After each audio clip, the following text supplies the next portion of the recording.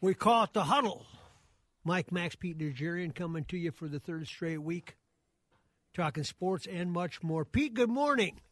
Good morning to you, Maxie. What a great afternoon yesterday it was for college football. Not just the Golden Gophers. What a perfect day here in Minnesota. I tell you what, you could not have asked for more when you consider that it's deeper into October and we had a great sunny skies and the leaves are falling and it was a perfect day for football. Oh, that is absolutely what you think of when you think of football in the fall. The leaves are turning 50 degrees.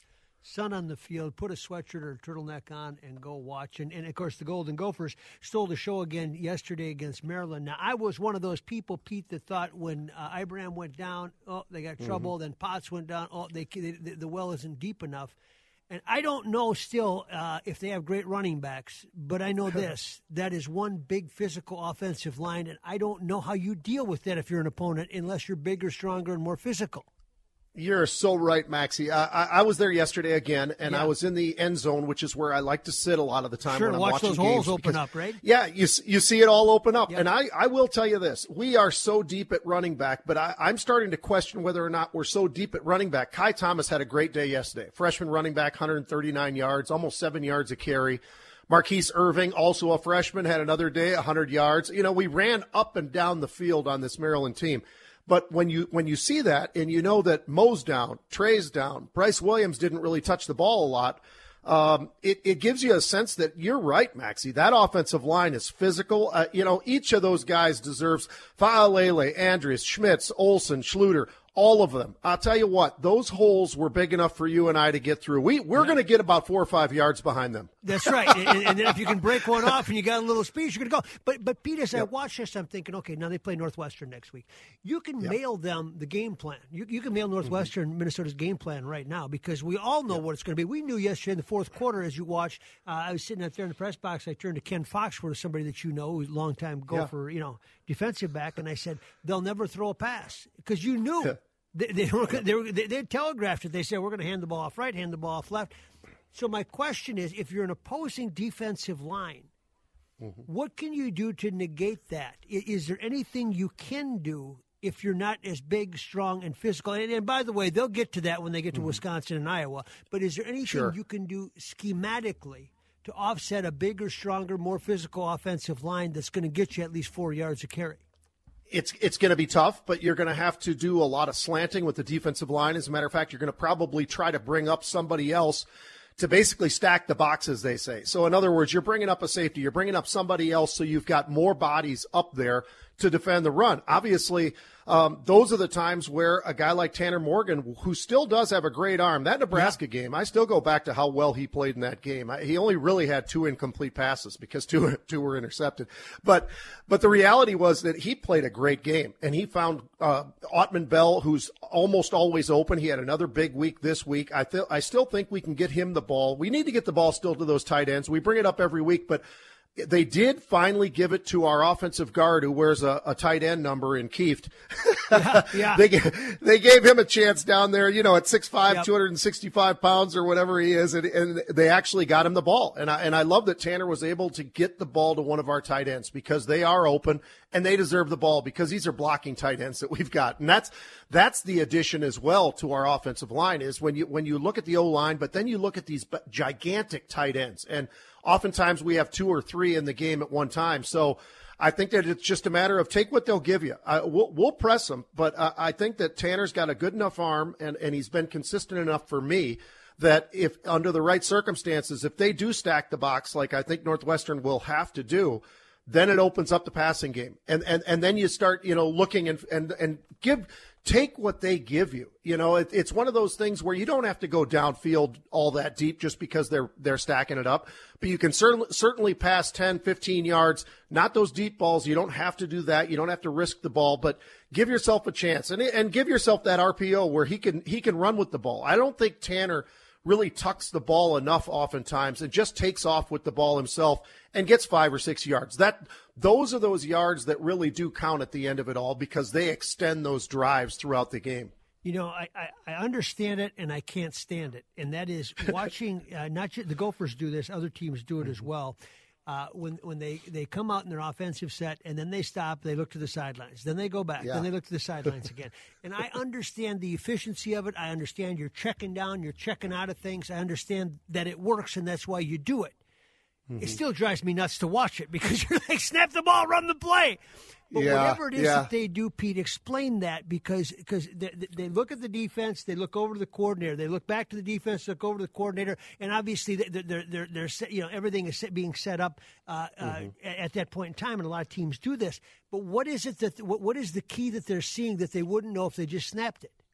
That's a really interesting question, and I think that a lot of the time, some of it is for show, and some of it I think does come down to, hey, look, this looks like something different than we were expecting, so let's check out of it. And I think the reality is, if I'm a defensive player, I love the fact that they're doing that. It's given me a little bit more air, a little bit more time to kind of catch up, and I would like to see our offense just come at them. And I understand what you're saying, Maxie, and I don't think you always do have to check out of a lot of these plays. I think it gives you the opportunity right at the line of scrimmage and keep it going. Keep that rhythm. Keep that pressure on the defense so that they are tired and they're looking around and they're trying to find themselves into what positions they need to be. I think that if we speed that up, I think you're exactly right. I think that makes us a better team. But there are times where we want to catch our breath. We want to look over to the sidelines and get the right play called. Yep. But the reality is, a lot of the time, Maxie, you're running the same play that was called.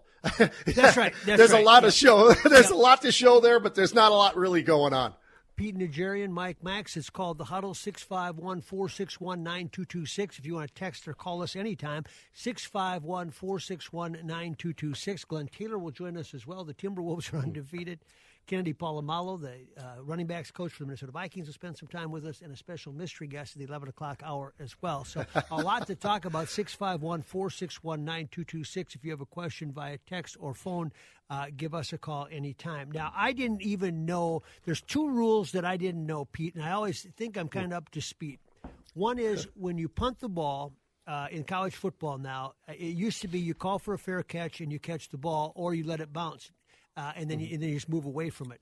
I didn't realize that now you can call for a fair catch, the ball hits the ground, and you can still go field it to prevent it from going further downfield without getting hit. I didn't know that rule until yesterday. Did you know that? I didn't either, and I remember that exact play thinking that at the time, Maxie. I was like, God, is that right? Is that the way that actually is that the way the rule's written? Right.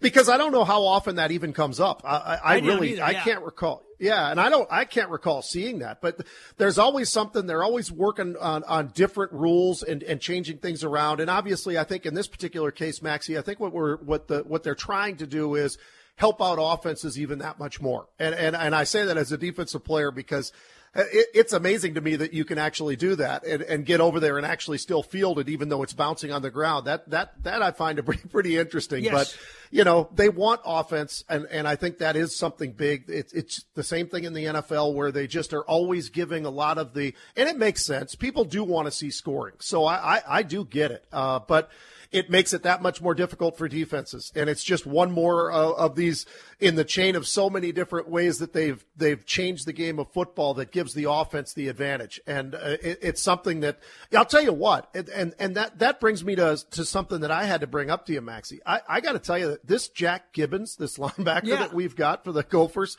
man, he is really something special. I each and every week I watch this kid make incredible plays. He's got a great engine that never ever slows down or stops at all. He is going and making so many plays in each and every game, and a lot of big plays.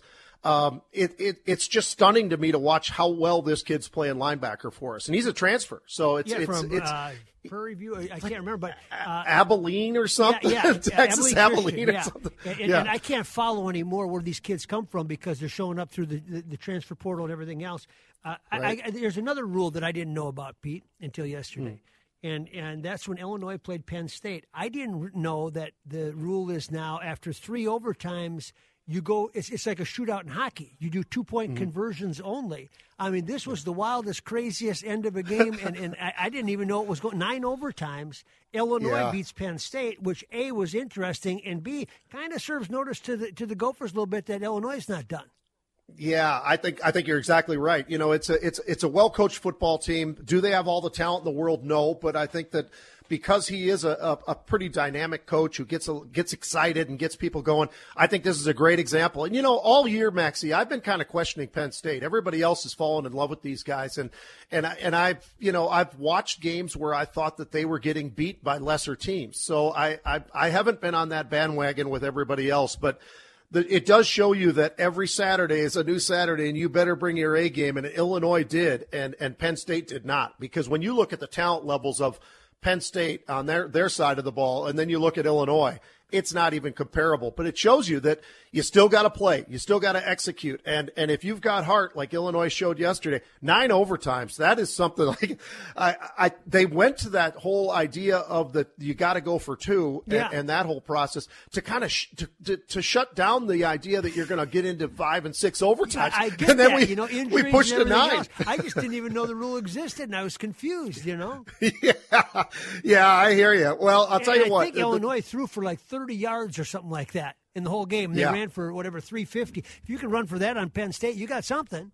Yeah, and that's the whole key, really. It's what the Gophers, I think that has been the blueprint, and it's what frustrates us, I think, sometimes as fans is when we watch the Gophers, we know that the potential is there to run the football. We know that we've got a big, very physical offensive line.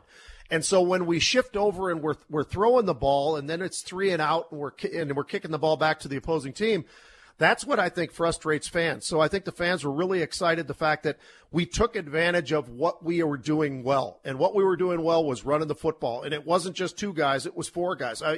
Bryce Williams and Cole Kramer. And I love the fact that people are getting opportunities to run with the football. And it's something, and it says a lot about what that offensive line is doing up front. They really are. Those holes, those gaps that you're seeing, including on pass plays, they've done an outstanding job of protecting Tanner Morgan as well. He does not get hit very often when he's back there throwing the football. No, and he's smart.